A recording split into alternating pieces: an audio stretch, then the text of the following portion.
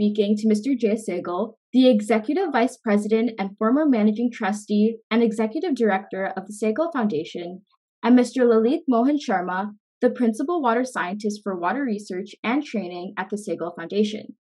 The Sehgal Foundation employs a community-based approach that emphasizes empowerment and accountability in order to serve rural communities, particularly in India.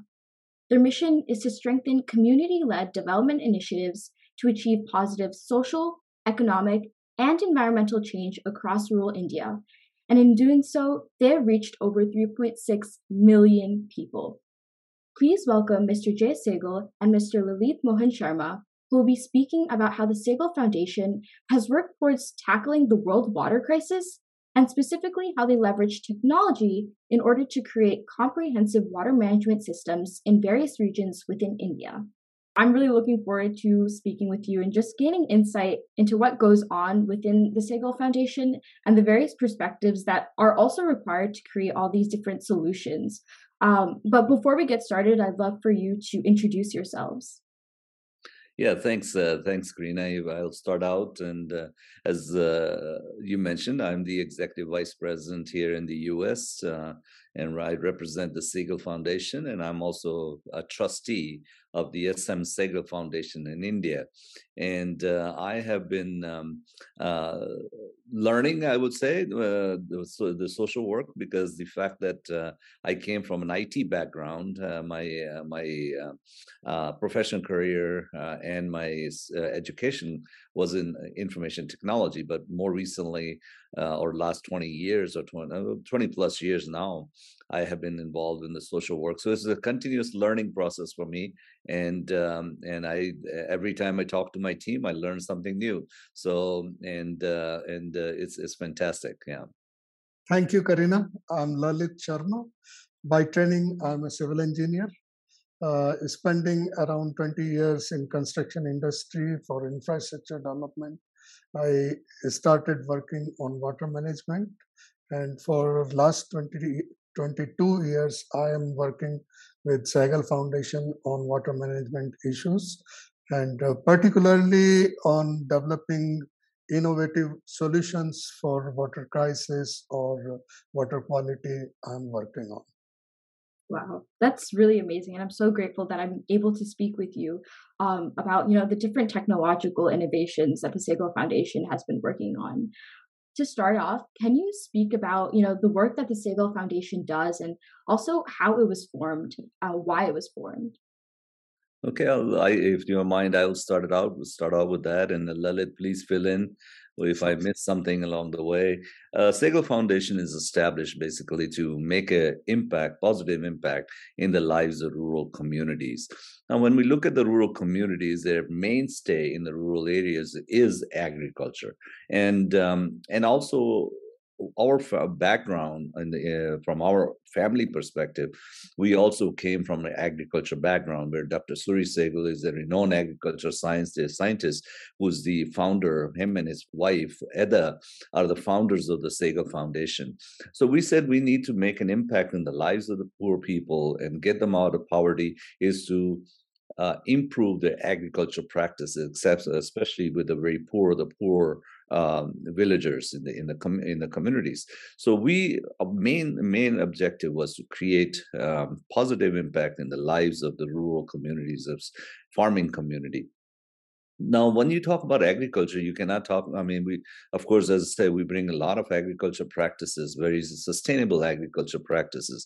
We don't go into organic and those, but we work with the farmers on showing them what impact sustainable agriculture can make.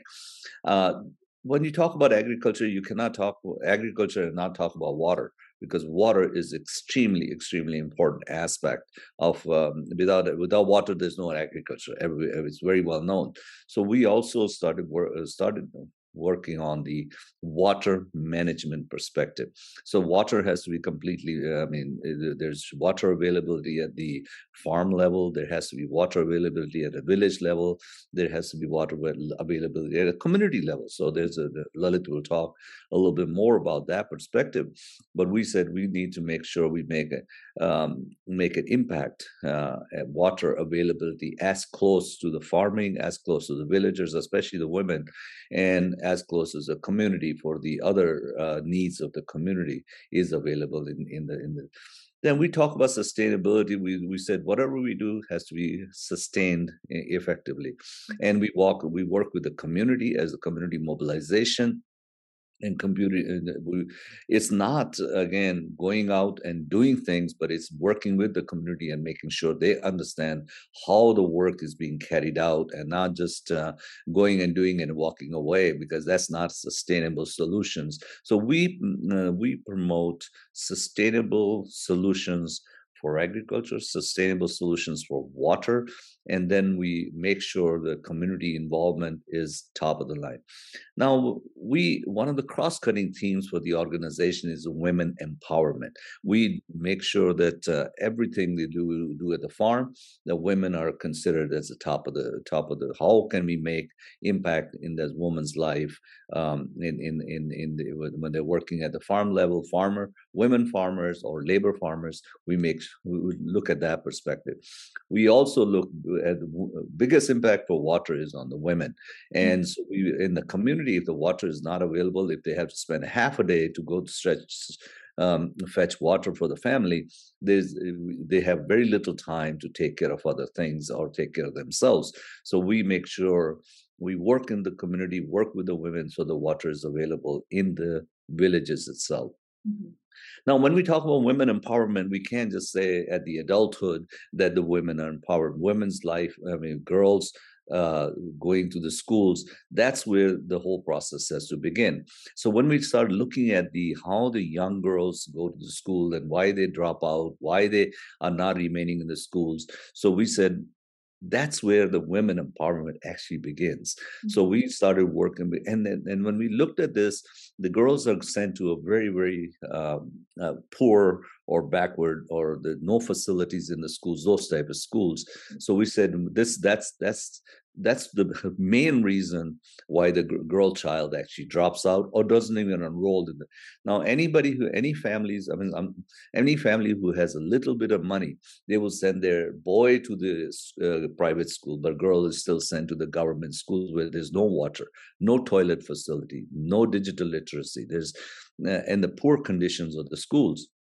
So we said we need to start at that level, bring all our programs and everything at that particular level, so the empowerment starts from the very beginning and not just at the later stage in life. So we started working on the government schools, basically enhancing their schools, making sure, again, there's a water availability for the children, and Lalit will talk a little bit more about how we make sure we harvest all the water, store all the water, clean the water, and provide pure drinking water in those schools. We make sure there's plenty of toilets, and clean toilets with the water and everything is available in the school, so the girls, especially for the girl child, that they're comfortable in the school.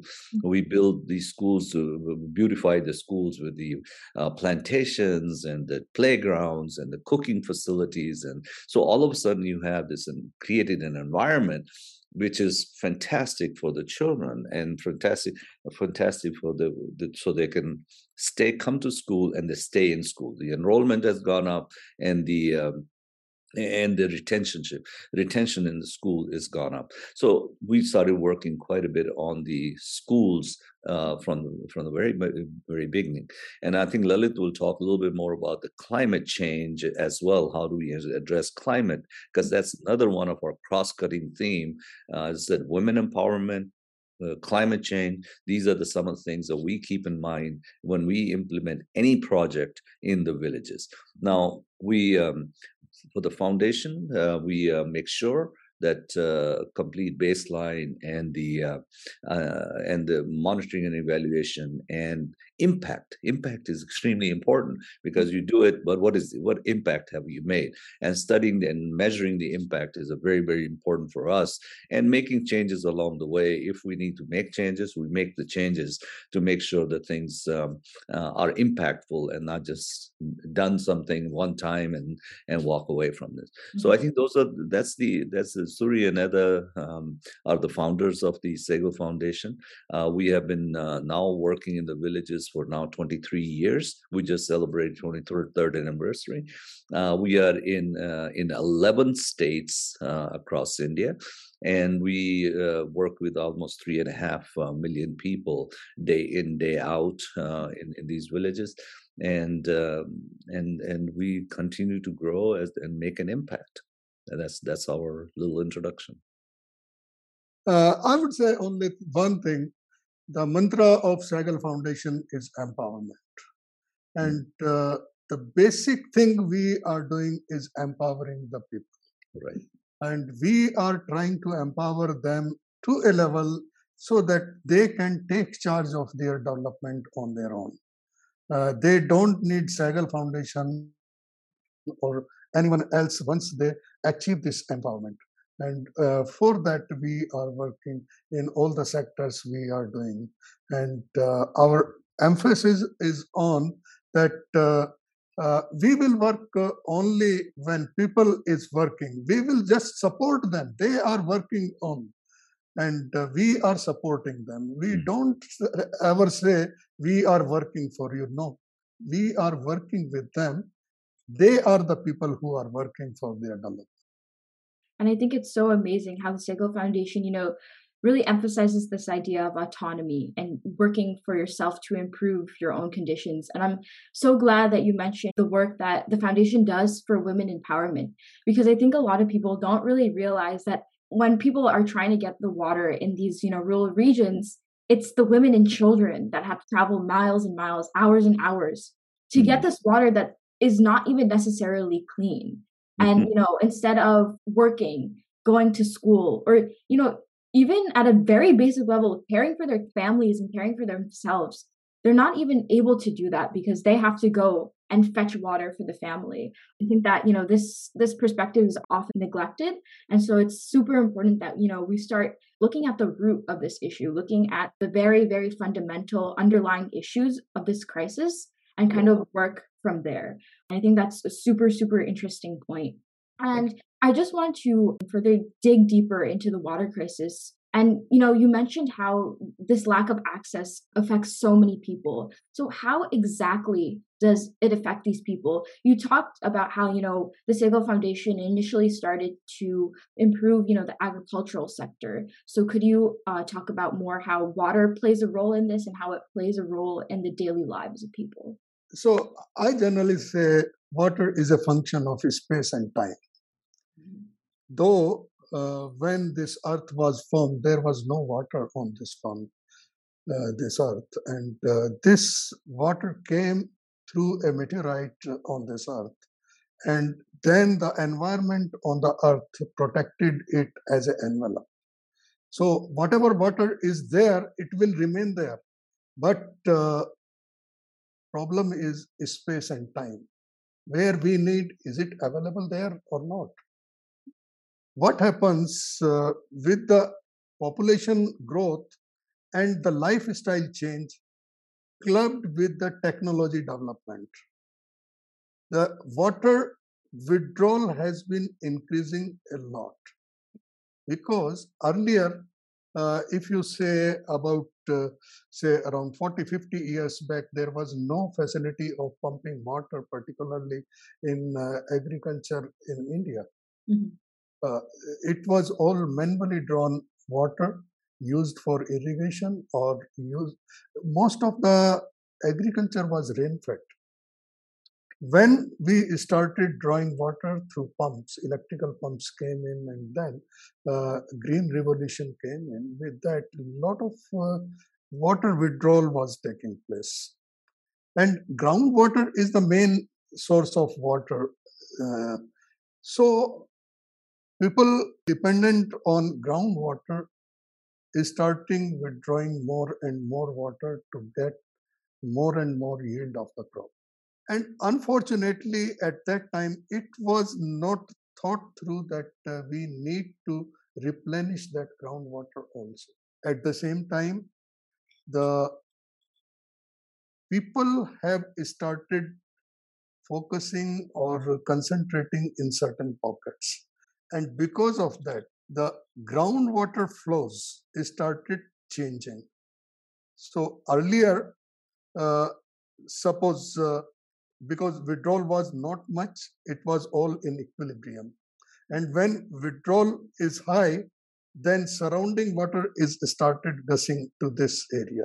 And because of that underground movement of water disturbed the equilibrium. The quality of water in certain pockets was not good enough. So that also started encroaching. And in whole game plan, what happened that the depletion as well as the subsurface flow has deteriorated the quality of water, has depleted the groundwater. And once the groundwater depletes, then the unsaturated zone, the depth of unsaturated zone keep increasing. And because of that, the recharging also decreases. And when on top of it, climate change is taking place, because of that, what's happening? The intensity of rainfall increased a lot, whereas the duration of rainfall has decreased. Almost the quantity of rainfall is the same.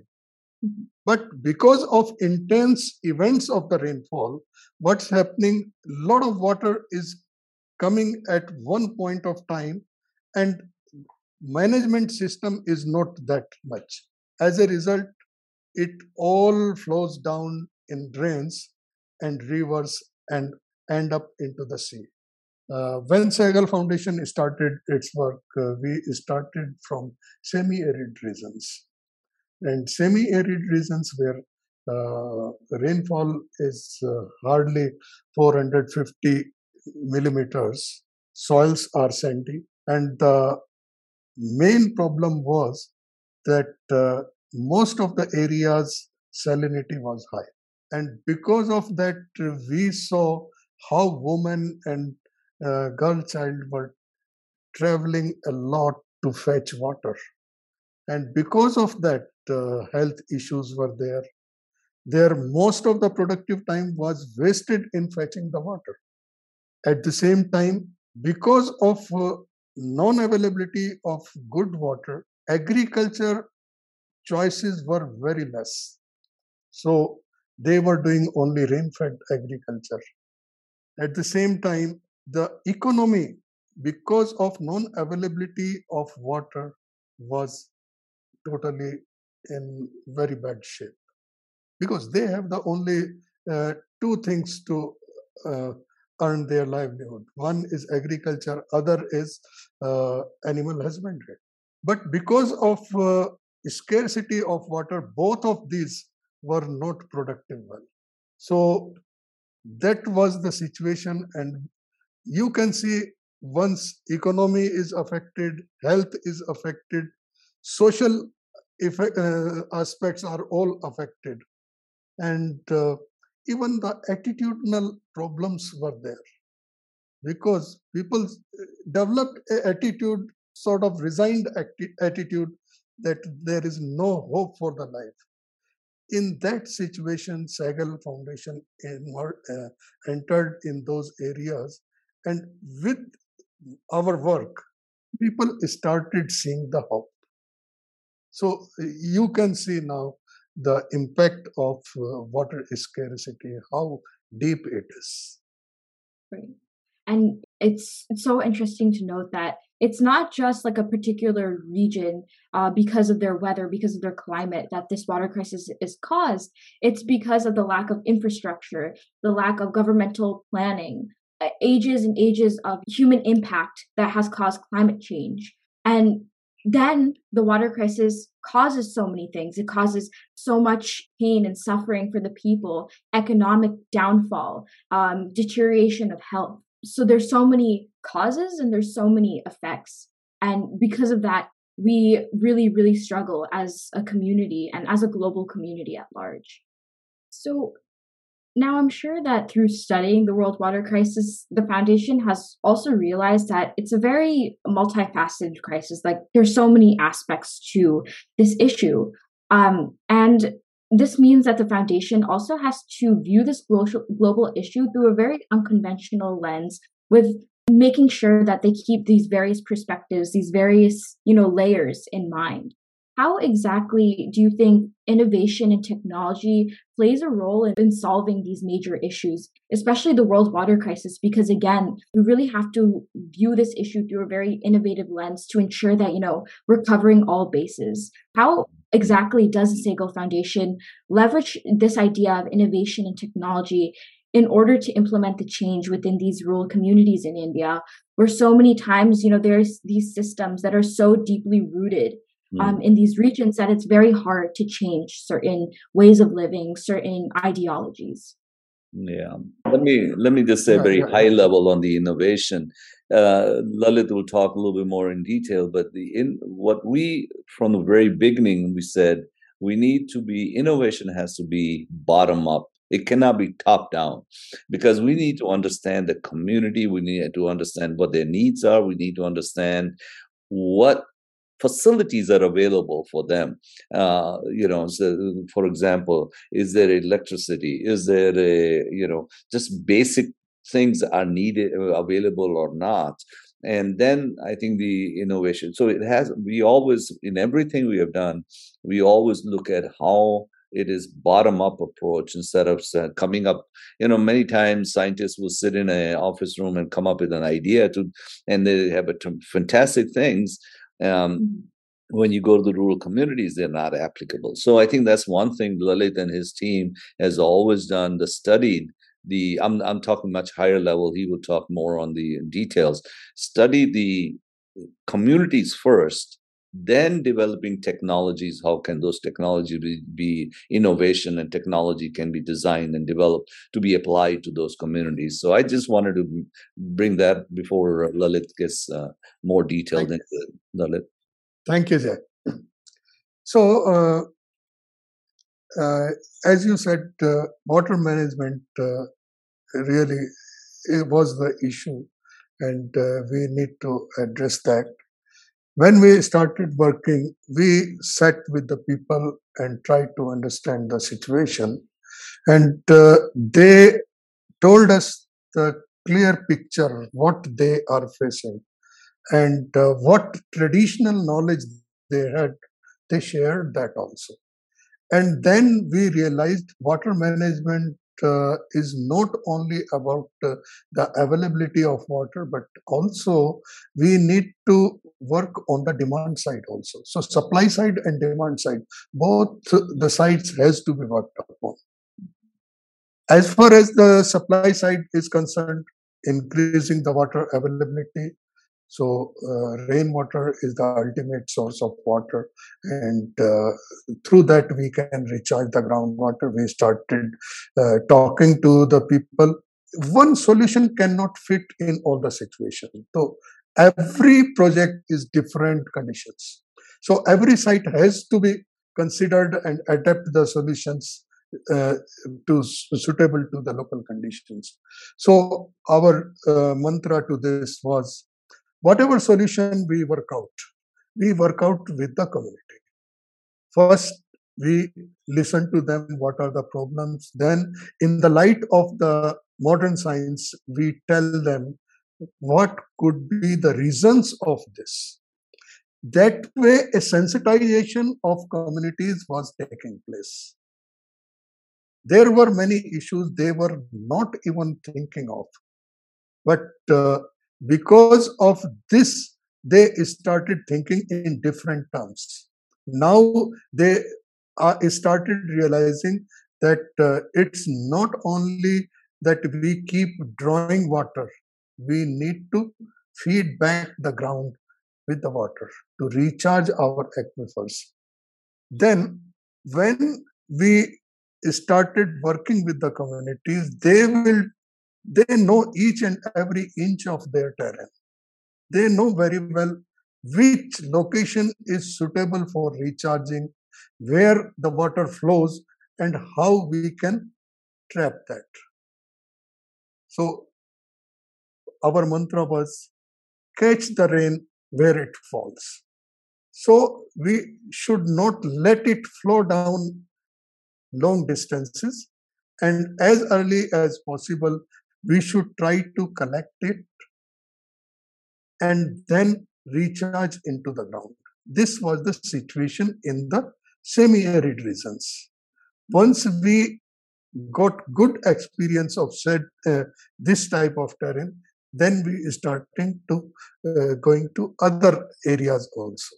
But one thing we realized that the solutions we are trying to develop need to be socially accepted, technically viable, and also the low cost affordability is the major issue, because we also have limited resources, and within those limited resources we want to maximize the output we can take out of it, so that we try to work on the most economic solutions, and we developed innovations such that the traditional structures which were being constructed, our structures was at least 30% more economic than the traditional structures.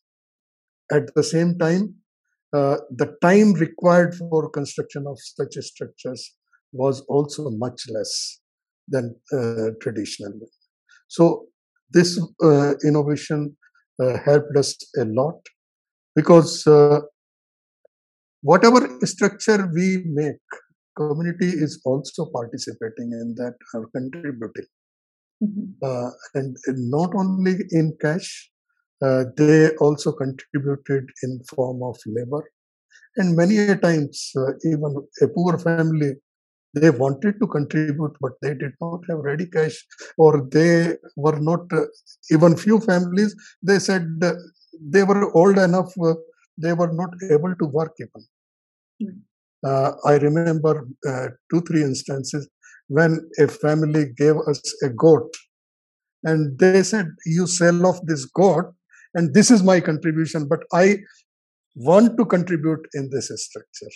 So that kind of feelings were taking us ahead. And these things brought the sustainability, because everyone was feeling that it's my work. Once the people started taking ownership, then sustainability is not a big issue then. And this really does reiterate this idea of a community-based approach, ensuring that each and every entity, each and every person is involved, because through that, it really brings about this feeling of a unitedness, and also makes them more accountable, holds them accountable to ensure that they are, continuously making sure that they are part of the sustainable solution.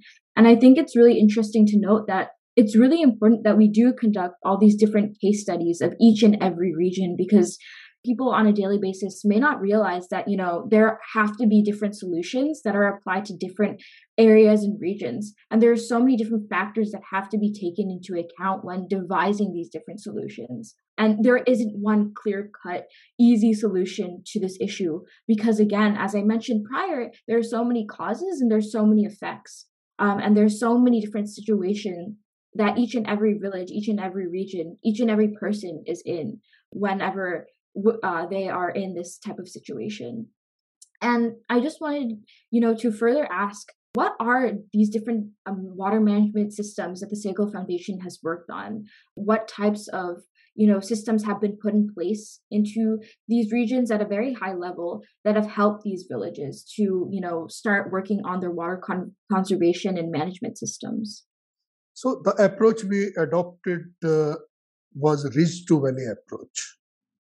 So from where the water starts flowing down, we start from there.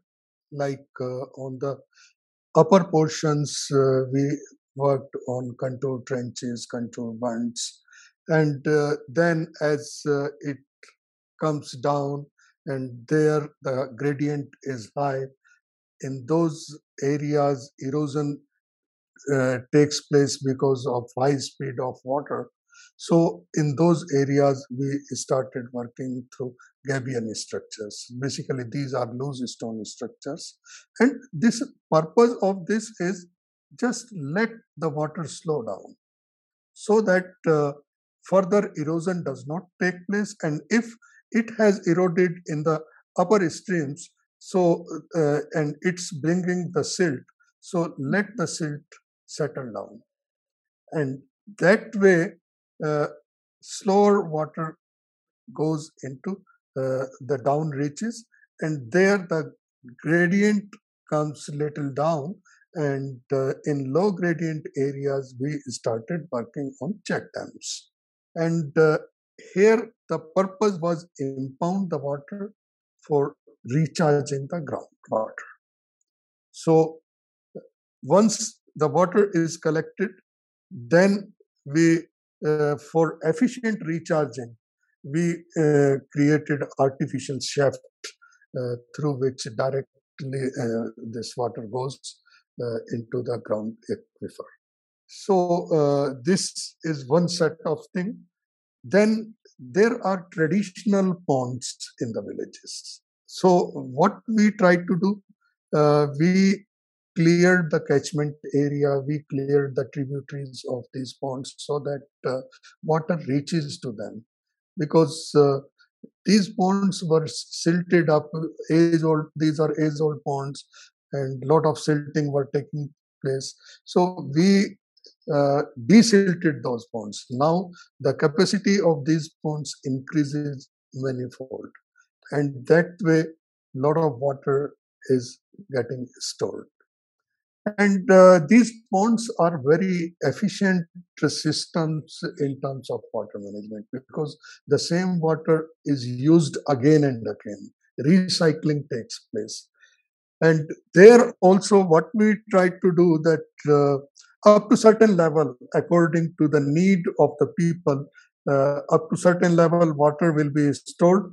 And if water goes up, then it is diverted into a recharge well so that groundwater efficiently recharged. Although these ponds also recharges itself, but that recharging is very slow. So we try to harvest each and every drop. And many villages, our slogan was zero runoff village. Any water, any rainwater coming into this village should not go out. So whatever water rain we receive in this village should be harvested within this village. Then in the agriculture fields, we worked with the farmers on leveling the fields. There is a term laser leveling. So once the whole the field is leveled, then every part of the field is getting the same water. That way, agriculture productivity and the crop quality is the same and much better.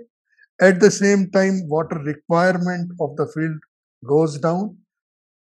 And moreover, rainwater harvesting within the field is much better than earlier.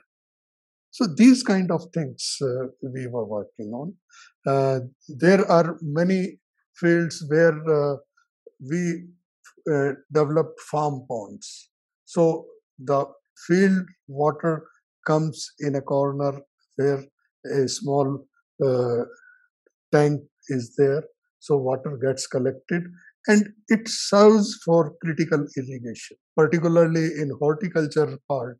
It is very much required. Lot of plantation we did. Because of the plantation, a microclimate change takes place. At the same time, the soil is also conserved. Erosion does not take place because the roots of these trees keep the soil intact so that the top fertile soil is not eroded further. Yeah, you touched up a little bit on the runoff villages, and basically, again, the concept is to store the water as wherever it falls. I think that's Lalit and his team had come up the work. I think this got some awards as well. A couple of innovations that you worked on that got very well recognized worldwide. One was the three-tier water storage tanks, and you touched up on that at a house level, community level, village level. So that's making sure there's no water runoff. And the second innovation was the building groundwater in saline zones, because that's we have quite a issue in what is called inland salinity. And you want to touch up on those a little bit? Sure. So particularly in the areas where groundwater is saline, and we were trying to develop a solution so that people don't need to walk miles and miles to fetch water. What we did, we created tank within the household, and this was 20,000 liter tank. So this tank was harvesting the rainwater from the roof, and the overflow of this tank was going into a cluster tank. This cluster tank was around 100,000 liter capacity. Say around 50 households are connected to this tank, and then there are 4 or 5 cluster tanks in a village. The outflow of these tanks was going into a village tank that was 300,000 liter capacity. So idea was each household has got this tank of 20,000 liter. So their drinking and cooking requirements are met there itself within the household. And once this water is exhausted, they can come to cluster tank. They can take drinking and cooking water from there. And this 300,000 liter capacity tank was meant for other domestic purposes. And other than drinking and cooking, they can take water from there. Now, other innovation, what we did in saline villages, we innovated a system of recharging in such a way that when we recharge water into the aquifer directly, it forms its own pocket. It does not get mixed with the existing saline groundwater. So because of hydrostatic pressure, water goes down into the aquifer, and the recharge well was much lower than around 5 to 6 feet, much lower than this groundwater table. That way, it was pushing away the existing saline groundwater, and there it was forming its own pocket. So whatever water we harvest into this 85 to 90%, we can withdraw as a fresh water. So it does not get mixed with the saline groundwater. So this was another innovation which was recognized by UN itself. And when SDG were signed, they conducted a solution summit, and they invited Sehgal Foundation to make presentation of this technology there. So thank you, Jay, reminding me of this. Yeah. And I mean, this conversation can go on and on, because he's working on arsenic reduction. He's working on drinking water on the side of cleaning the drinking water, taking care of biological contamination, as well as he's also working on the decreasing the fluorides as well. So there's so much going on. So we don't want to take up all the time in these discussions, but I think we can continue with the other discussions that you have. No, definitely. And it's so interesting to see how, all these systems are so interconnected, and it's like very much like a web of how the water flows. And I think that's very, very interesting. And so upon doing some research, I also learned about, the very low cost and interesting solution that the Sehgal Foundation worked on, and that was the gel gulp and the mati gulp filters. So I was wondering if you could elaborate on these two filters and how exactly they've been implemented in these certain affected regions. And also, if you could walk us through the entire process of how these filters were innovated and how they even came to be. Because I find it so interesting how, these filters, something we think is so basic, but so impactful, and how they're so effective at doing, the certain specified job they're supposed to do. Sure. WHO identified three priority areas, particularly in drinking water. One is microbial contamination, second is arsenic, and third is the fluoride. When we were working with the people and found that water quality they were consuming is not good, and microbial contamination is everywhere. And it is because of open composting, open defecation, and many unhygienic insanitation conditions. So we were looking for some sustainable solutions. And biosand filter we came across was a sustainable solution, low cost. But the problem of this biosand filter was that it was not suitable for rural Indian conditions. So, though we worked around 3-4 years on this, and then we realized it is not good for our conditions. So, we innovated it further. First of all, traditional biosand filter was made in cement concrete precast shell, which was very heavy, around 75 kilos of weight. And transporting that to remote villages was very difficult.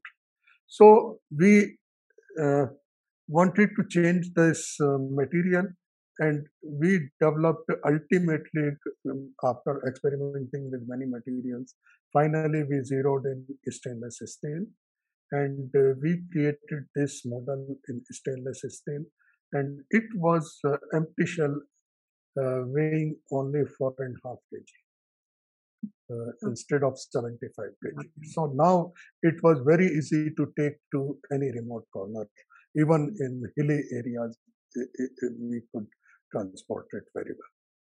At the same time, the traditional biosand filter removed microbial contamination only up to 98.5%, whereas we wanted to 100%. So what we did, we integrated the germicidal properties of copper into this filter, and just addition of say 1/4 of $1 cost copper foil, we were able to do so. Now this filter was able to eliminate microbial contamination, iron, turbidity, but still arsenic and fluoride were the issue. So then we integrated a very robust technology for arsenic removal, is zero valent iron technology.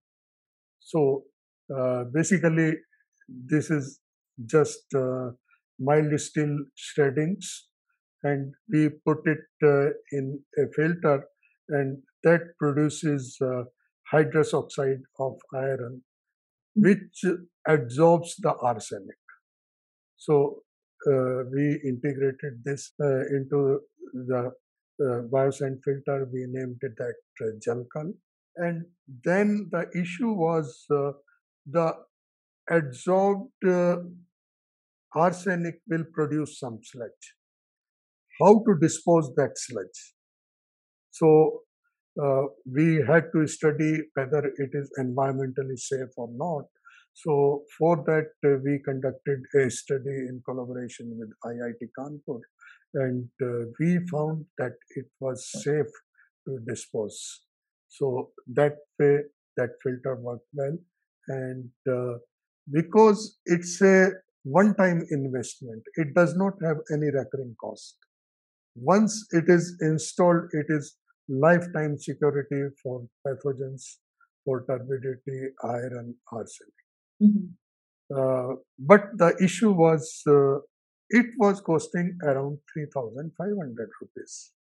Initially, Department of Science and Technology, Government of India supported us to subsidize these filters, uh, and we worked with that subsidy, and that way almost 1,000 rupees was subsidized by the government, and 2,500 these households contributed for this, but still, poorest of poor were not able to afford because they did not have that much ready cash.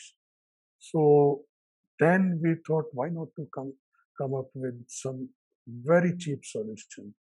And with that thinking, we started working on Marticle. It's a basically terracotta filter made of clay and some combustible material.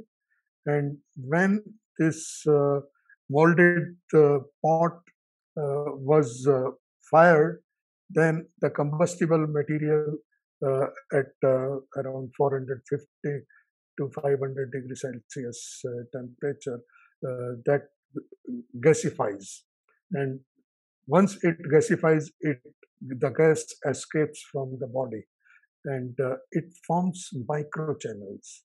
And microchannels are so micro that even bigger size of bacteria cannot pass through. Still, the virus and tiny bacteria were issue. So for that, silver impregnation process takes place in this body. So we do silver impregnation, and that virus and all kind of these pathogens are taken care. So that way, now this filter cost around 600 rupees, just a filter for a family, and it is very affordable. And the best part of this filter was that every village has got a traditional potter families, and those potters were losing context because there was no demand of clay pots. So they also got livelihood. So we are producing these filters through potter families locally, and now we are working on adapting these filters for arsenic removal also. So same zero valent iron technology we are trying to integrate into that, and up to 500 ppb of level of arsenic we have successfully removed, and we are experimenting for further concentrations. Still, the fluoride remains an issue. So for that, because presently the technology being adopted or being promoted is the activated alumina technology, which is very risky technology because aluminum leaching takes place in this technology, which is not good for health. But because of this, we never promoted this technology, and we thought we should develop some risk-free technology. So we are working on developing this. At lab scale, it has succeeded, and now we are almost ready to start field trials. Uh, Maybe in couple of months we are going to start field trials of this technology, and which is a very simple technology. One of the waste material of mines will be used to absorb the fluoride. So again, very simple, very low cost technology, and the best part is it can be clubbed with any of these filters, Jalkalp or Vertical. That's really, really interesting. And it's so interesting to see like the iterative processes, how you, and just a simple engineering design process, how you have to think of a solution, see what works, what doesn't, and then go back and keep improving it. And, I find that process so interesting because it really requires you to employ, different problem solving methods and keep on trying to innovate and improve a certain product. And I just really, really love this idea of how the Sehgal Foundation really uses emerging technologies, but also at a very affordable and a very basic thought process.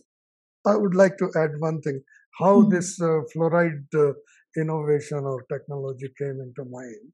In fact, I was studying the mechanism of fluorosis, how fluoride goes into the body and impact the health.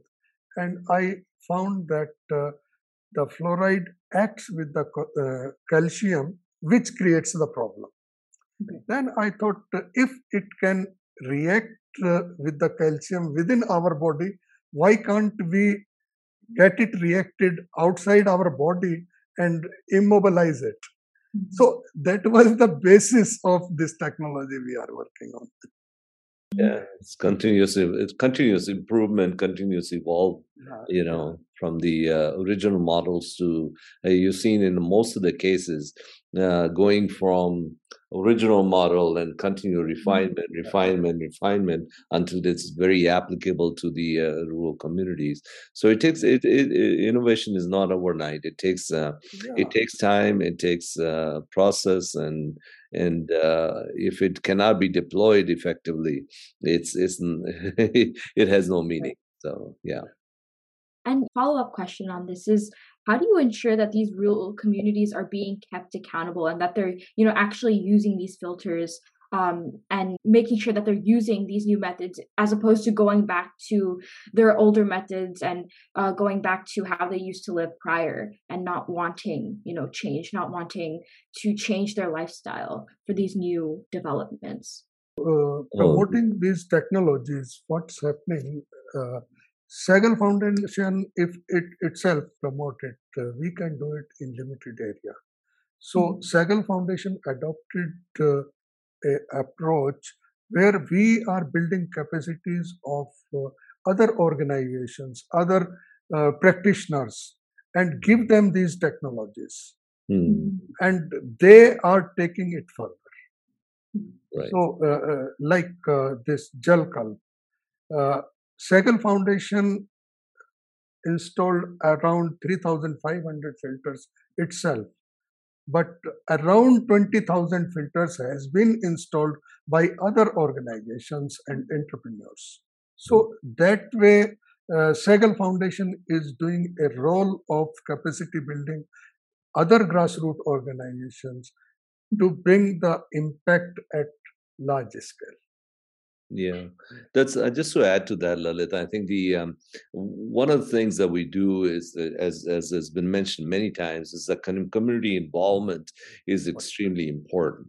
So it's not that we again go back to the lab and sit in the lab and develop this. It worked hand in hand with the community to develop these. So it's a sense of belonging for the community that it is mine. And the other thing that's why replication and why they continue to use it, I think that's a very good question. When they see the rural, as I said, the financial situation is poor for them, and when they see that deploying this type of these water filters, their health bills, which the waterborne diseases is one of the biggest cause for the health issues in the country. And when they see that their health is improving, they're getting clean drinking water, they have no, and it ultimately makes them use that facility more. So I think the end result is basically the benefit the community gets, even though they have to spend this very minimal amount, 600, 700 rupees, but the amount of money they save in their health bills or health issues is multifold from that.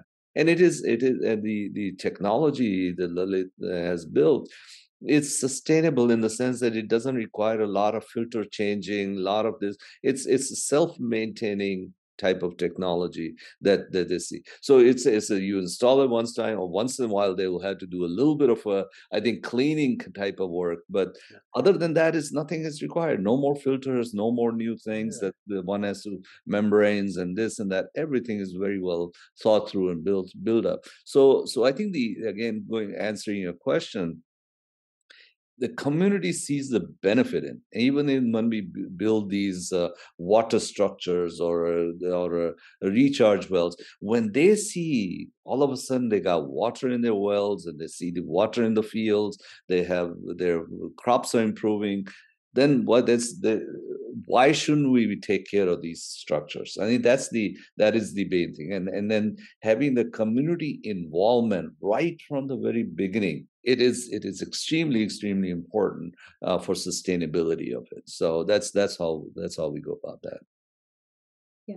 And I think that, that's the best way to even approach things like this. Mm. So my final question before we end this session is, as we leave the audience with all this information, all these different methods that the Sehgal Foundation is employing, I wanted to ask, what change do you think is needed to solve the world's water crisis? And also, as representatives of the Sehgal Foundation, how do you think people, normal people on a daily basis, can start devising such solutions to these major issues through technology and through technological development? How can they leverage their setting, their situation, their resources to start ideating and maybe develop some sort of solution to these issues? Yeah, Lalit, do you want to address that? How do you address the world water crisis? That's it's with the climate change. There's many places are getting huge amount of water. Many places are getting very little water. This is happening, right? I mean, it's not unique to India, but it is very much happening in the United States also.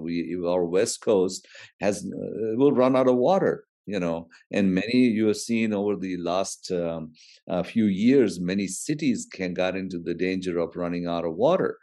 So the first of all, I think there is a need of sensitization to a level of attitudinal change, that everyone is start thinking where I can save water. Once we start saving and the demand side management will take place. At the same time, if we look at the supply side, everyone has to think where water is flowing, let it go down into the ground. There are many possibilities, very cheap possibilities, that we can recharge the aquifer. Like there are many abandoned wells, many bore wells, which can be recharged very well, because these are already very well connected with the aquifer system. Mm-hmm. So wherever we can save, we should save. And wherever there is a possibility of recharging the groundwater, we should recharge that. And it should happen everywhere. Then only we can come over it. And plantation is very much required everywhere. That can fight the climate change very effectively. That's absolutely correct. Awareness has to be created. And again, I think many times the nonprofit world thinks that technology is a proprietary technologies. Innovations and technology is more proprietary, and this which we don't. We at the Sehgal Foundation consider ourselves more of an open source type of an organization, that we put out these technologies out there. It's on our websites, all the information that one needs. Take what you want to take and use it in anywhere. And these are applicable. Again, this is not rocket science, but it is applicable everywhere. Wherever you take it, Africa, you take it anywhere. These are very applicable technologies. And of course, we also like people to give us a feedback, give us more information, give us, so that's what I call an open source. Add to it so that we can even further enhance it to make it more. And I think if the technology has to be, the ultimate goal is to get in the hands of the people who needs it the most, and innovation and technologies. And if it sits at some shelf in MIT or some shelf in some somebody's hands, it has no meaning whatsoever. This, I would say, time waste. And so I think it's the key aspect is how do you join hands. I know that, for example, you take a country like Israel, who has done tremendous amount of work on water. And Lalit has been very much in touch with many various scientists there. How do we can bring those technologies to water-stricken areas in India? And that's what the key name of the game will be. How do you bring water savings technologies to irrigation purposes? And I mean, day by day, more technologies are coming. That yesterday I learned that we have more technologies with the drone irrigation or drone fertilization, actually, which helps you save so much water and minimal fertilization used because it's a very targeted and to the plant by plant. So these are the type of things that will evolve to help us with the water conservation issues as we move forward.